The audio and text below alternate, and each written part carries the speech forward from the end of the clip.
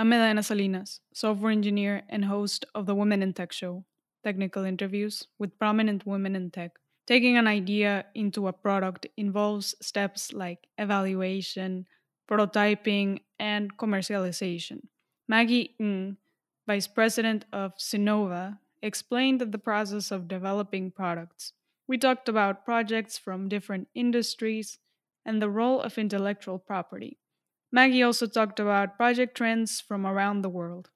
Before we begin, I'd like to thank DigitalOcean for being a sponsor. DigitalOcean offers a simple and developer friendly cloud platform. It makes managing and scaling apps easy with an intuitive API and multiple options for your cloud infrastructure. You also get predictable pricing, excellent customer support, and access to all the infrastructure services you need to grow. DigitalOcean also has a great community and they provide thousands of tutorials that are super easy to follow and help you to stay up to date on the latest open source software and frameworks. Get started on DigitalOcean for free with a free $100 credit at do.co/womenintech. That's do.co/womenintech. Thank you.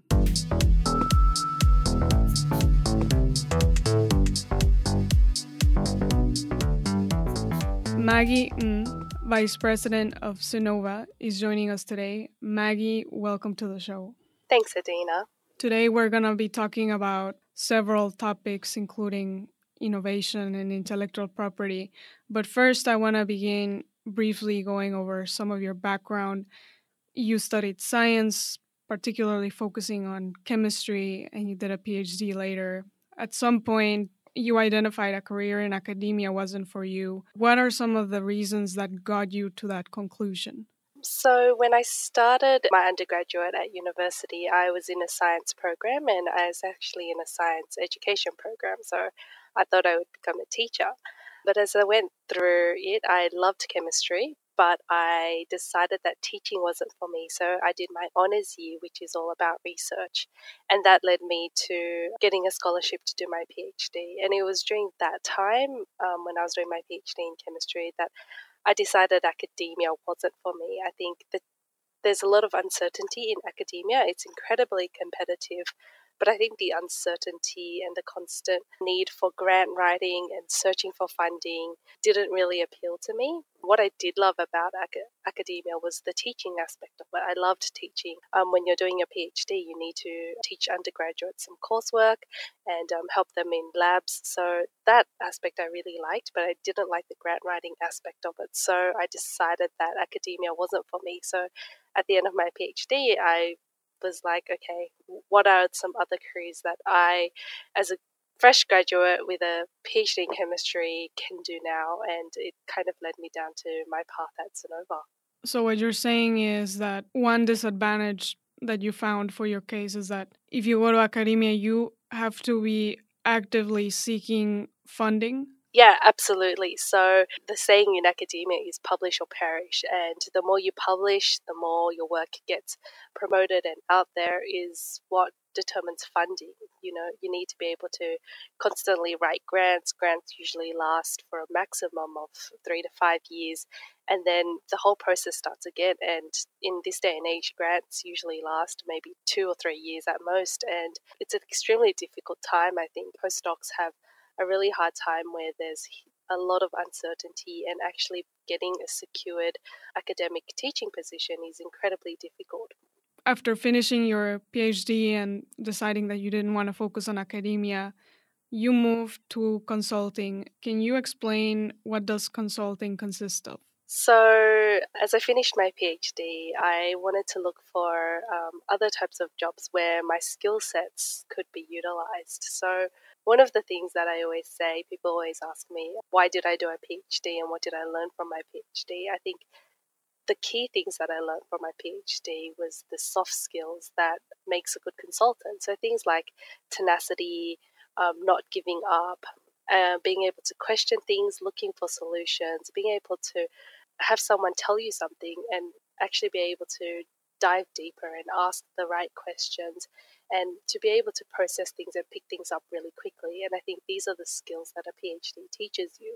So it's not necessarily what you learn, but the skills that you pick up and the skills that will drive you towards a career in any path that you seek. So what the consulting did. So at the end of my PhD, I decided to look elsewhere, and a job came up at this boutique consulting firm that basically helped companies look for R&D grants and basically help them apply for government reimbursements for any research and development they were doing in the field. So it was a risk. Coming out from a PhD, I took a graduate position. So the people who started at the same time as me were, fresh out of a bachelor's degree, whereas I had my PhD. But I decided that, I needed to take the risk and I needed to start at the bottom if I wanted to work in a new industry. So that was a really eye-opening experience. I think the beauty of that year that I spent in consulting was that we were thrown right into the deep end. So it was a very non-specific consulting industry where they would consult across multiple different industries. So we would be talking to people who manufactured pools or, companies in the automotive industry or the mining industry. And what we did was we spoke to their senior R&D leaders, so the R&D managers, and then we needed to understand what type of research and development they were doing and basically produce documents and help them apply for government grants, because there are lots of government grants to help companies do R&D, because innovation is the key to success and to survival. So I thought it was a little interesting that the thing that I didn't think I wanted to, that I didn't like about academia, the whole grant writing process, is what I ended up doing in consulting. Granted, it wasn't for me personally; it was for these companies. But yeah, it was it was just an interesting experience, I think. So I worked in consulting for a year, and I really enjoyed it. And then a job at Xinova came up, and it was an really different company, really interesting company, and I decided I didn't think I had the experience to get the job actually, but I applied and I got it, and I've been at Xinova ever since. So it's been 6 years. So you've been 6 years at Xinova and you're currently vice president, and here you work on both the development and business side of things. On the development side, I saw that you oversee projects that start from problem statements all the way to commercialization. Can you talk about the components of this process as a product gets developed? Yeah, absolutely. So I started off as an analyst at Xinova, working with a lot of our innovator network. And basically, what one of the processes that Xinova goes through to help our clients is what we call the request for invention process. Request for invention or request for innovation. And what it starts off with is a problem definition session where we sit down with our clients and we talk about what actually their problem is. We talk about things that they've tried in the past. We talk about why they want to solve these problems and if this is the actual problem that they want to solve. And I think this session is what makes, basically, having innovators in the room in this session helps companies think about their problems in a different way. So once that's done, we draft a document, which is the request for innovation, and we send that document out to our network of innovators to help come up with ideas. And during this time, we also hold brainstorming sessions where we get a group of our innovators together and we have some experts in the room, what we call the walking Wikipedias, and we sit down and we innovate and we try and come up with solutions. Once we have a whole range of solutions, we filter them for our clients first, and then we present the ones that we think are viable to our clients, and that's when they pick the ones that they're interested in. When that happens, the next stage is what falls to my team, and that's the prototyping and proof of concept stage. So usually we will present our clients with ideas. So they're thought out ideas. Some may have some attached data to them, some may not. And what our clients want to see is, well, okay, I really like this idea. Let's see if it actually works. So it comes to my team, and that's where I connect with our development network and basically ask them to come up with a prototype for this idea and come up with a development pathway. So you've talked about several things here. You mentioned development network, innovators. Does the process start by talking to a company and identifying their problems and then sending a message to a portion of the network of innovators at Xinova and then doing the prototype? Is that what the process is? Yeah, so that is basically the process. What I like say is we're kind of like the LinkedIn of innovators, right? A lot of companies, a lot of these big companies have their own R&D networks, R&D departments, but sometimes the solution that you need or the person that you need isn't in the R&D department. There are experts all around the world, and trying to connect to them or hire them just can't. So we work a little bit like an outsourced R&D where you have a problem, your team may not be able to come up with a solution, or your team is struggling and you need some outside input. That's when companies come to us and say, okay, our team's been working on this for a while, we can't find the right solution. And sometimes we ask, well, are you asking the right questions first? And other times we were like, okay, let's give this to our network of innovators and see what else they can come up with. It's interesting. Sometimes we find, say you have a problem in the automotive industry where you want to introduce new AI technology. It's sometimes not the typical people that you go to that comes up with an interesting solution. So that's what we have as our selling point, is that we reach a whole bunch of different individuals that come up with some really creative solutions. You've mentioned the automotive industry. What are other domains and industries that you've gotten a chance to work with? So two of our biggest clients are Honda, being the automotive industry, and PepsiCo, which is in the food and beverage industry. But we work from anything. We work for industry body groups like Meat and Livestock Australia, Cotton Australia. We work with a whole bunch of clients in the US. One of the beautiful things and the really interesting things about working with Xinova is that one day I can be reading about non-thermal pasteurization technology, which is technology to try and pasteurize beverages without the use of heat. And then the next day I can be reading about problems with sheep in Australia and the fact that if they get grass seeds in their coats, it's really bad for the sheep and for animal health. So we need solutions to try and make sure that these grass seeds don't go into these coats. So it's incredibly diverse, and I'm learning every day. I read about crazy inventions every day, and it's really it's really engaging, and I'm always learning, and I think that's one of the benefits about working with Xinova. Earlier, you mentioned that you work with innovators from the network and they can get to build prototypes. What are some of the ways in which a prototype is evaluated? So what we usually do is when we get a solution from our innovators, we'll either ask them, sometimes our innovators also have their own little prototyping lab. So sometimes they're able to actually do the prototype. They've got the idea in their head, and then we'll help fund some prototyping activities, say if it's making a new type of kids' beverage packaging. So maybe they have some packaging expertise. If they don't, then we'll go to our development partners. So we have development partners all around the world who then we give them this basically an idea that's been generated from one of our innovators, and we say, can you make this into a real product? And in that process it also takes a bit of creativity and potentially some new IP in that, where they come up with the actual prototype to make it. So it's a lot of back and forth. It's a lot of going to our clients to say, is this kind of what we're looking for?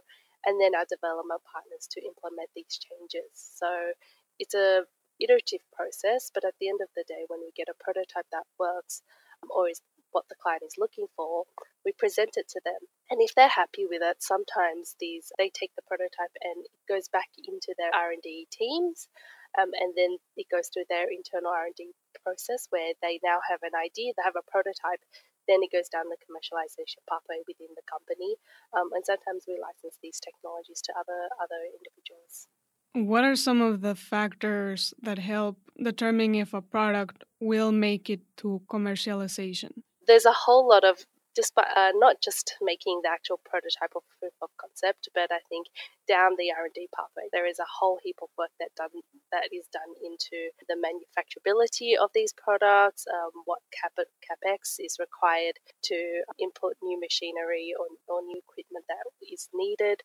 There's a whole lot of backwork. So it's not just actually being in a lab or design studio to make it, but it is a whole lot of paper exercise to look at the cost, look at the business side. And I think that's where scientists in general find it's a little bit challenging. So it requires both the business side of business skills and accounting skills to look at it from a manufacturability point of view, and then also the designers and the people to come up with the ideas, our innovators, to see whether or not it will actually work.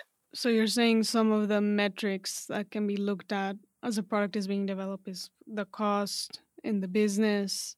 Are there any other ones that stand out? I think the other ones that stand out are obviously the potential impact, the revenue, return on investment, all these standard ones that any new product development process will have to make sure that a product is successful in the market. And it depends on what type of product. If it's code or if it's some software code that will go into it, the process is obviously different. But here we're talking about, say, the release of a new snack or the release of a new beverage packaging.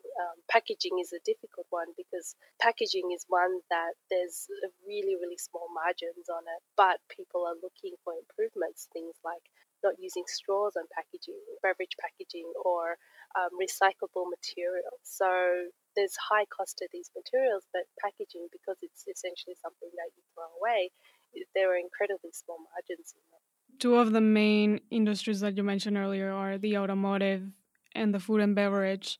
Within these industries, do you see projects from different areas emerge? For example, you talked about pasteurization, which is more chemical oriented. What about software? Oh, absolutely. So we have things such as looking at facial recognition for ordering your beverages. So if you have a vending machine and you order something the same day, is there facial recognition payment systems that you can use, or to personalize the experience where, you order the same thing every day, you get a Coke from the vending machine every day. Instead of having to input that, if the vending machine sees your face, then it knows that that's what you want. So it works across different industries.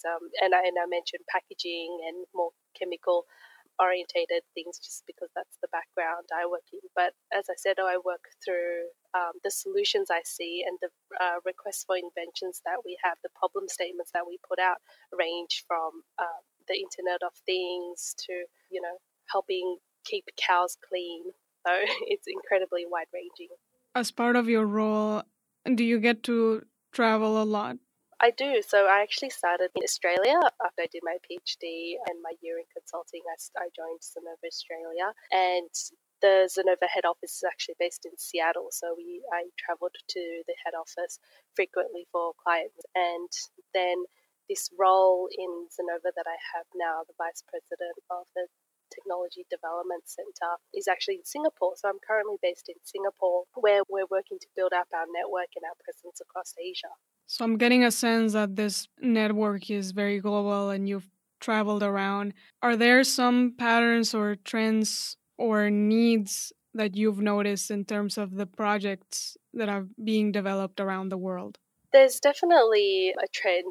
There's a lot of work done in AI at the moment, trying to personalize user experiences across all different fields. But one of our biggest drivers, I think, in our market will always be food, agriculture, innovation. Industry requires innovation, and I think industries realize that if they don't innovate, they'll die. The perfect examples, the Ubers and the Airbnbs, which have had a huge impact on the hotel industry and on the taxi industries. They realize if we don't innovate, then we'll go down the route of Kodak, where they will cease to exist, in 10 years' time. So it's just there's a lot of information and there's a lot of drive to innovate, and I see that especially where I'm based in Singapore, where Singapore is a country that doesn't have a lot of natural resources.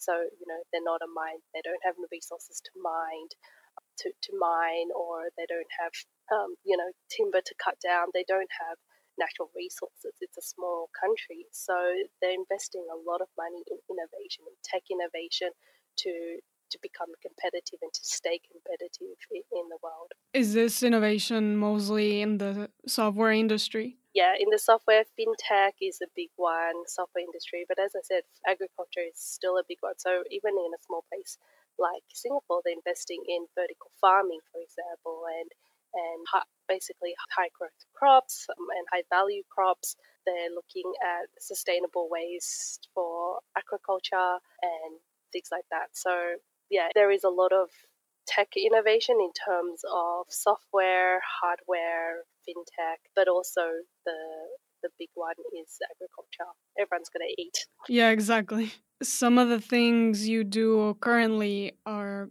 source, analyze, develop, and commercialize intellectual property for investment. Can you describe what intellectual property means? So intellectual property is things, usually some people think of intellectual property as patents, and patents do make up a part of intellectual property, but things like trade secrets, trademarks, all of this constitutes as intellectual property. So basically what we do is we'll help our clients on the IP side. So we will file patents for them to protect their ideas, and we'll file for them, or we can help them with the filing aspect of it. But IP is important because at the end of the day, we need to make sure that the ideas that we create, they're valuable, and it's part of our service offering. What does it mean to source intellectual property? So what does it mean to source intellectual property? I think it means basically finding ideas, testing them out, and if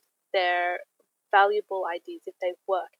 If you find a new type of material, then you obviously want to protect that, and you need to protect that. So you have the option to use it. And if people want to use that material that you've created, that you've spent money perfecting, that you've spent money testing on, then they need to take a license to use your intellectual property. And that's what it is, right?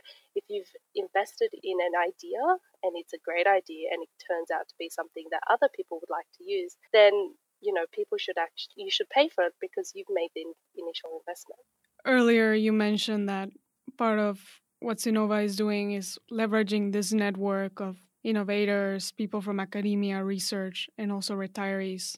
What is the process for finding a match within somebody from the innovators network and, let's say, a company that's looking for an innovator? So I think what our difference is from some of the other open innovation networks that are out there is that we're a curated site. One of the important things that we have is that we have our relationships with our innovator network. So Xinova is a network of over 12,000 innovators, and what we have is we build relationships with our networks. We have invention development managers all around the world who work closely with our innovators. So we know them personally. We know them. We email them, we talk to them on the phone, and we actually help them invent because they come up with an idea, and we work with them to refine the idea, make sure that it's what our clients want. So we know what interests our innovators have, we know how they work, and we know who they like to work with. So one of the things that I mentioned is we have brainstorming sessions where we'll bring a group of innovators together. We know, what their expertise are, but also what their interests are. And I think that's really important, and that's one of the key differences that drives us, that differentiates us from other open innovation networks. We know our inventors, we know our innovators, and if we find a problem that is really interesting, that we think one of our innovators will be good at, we put these problem statements on our network so all our innovators can see it. But if we know one of our innovators would really like this problem, we'll send them an email as, hey, innovator, this problem will really suit you. How about you take a look at this one? How big is the network currently? 12,000 innovators. So you mentioned some of the ways in which you connect with them are with email and I guess phone calls. Are there other ways where you look at for maintaining a good relationship with the innovators? Yeah, so we have blogs that we keep them regularly updated on. In the different countries, we have events that we invite our innovators to. So, get-togethers where they can meet other innovators.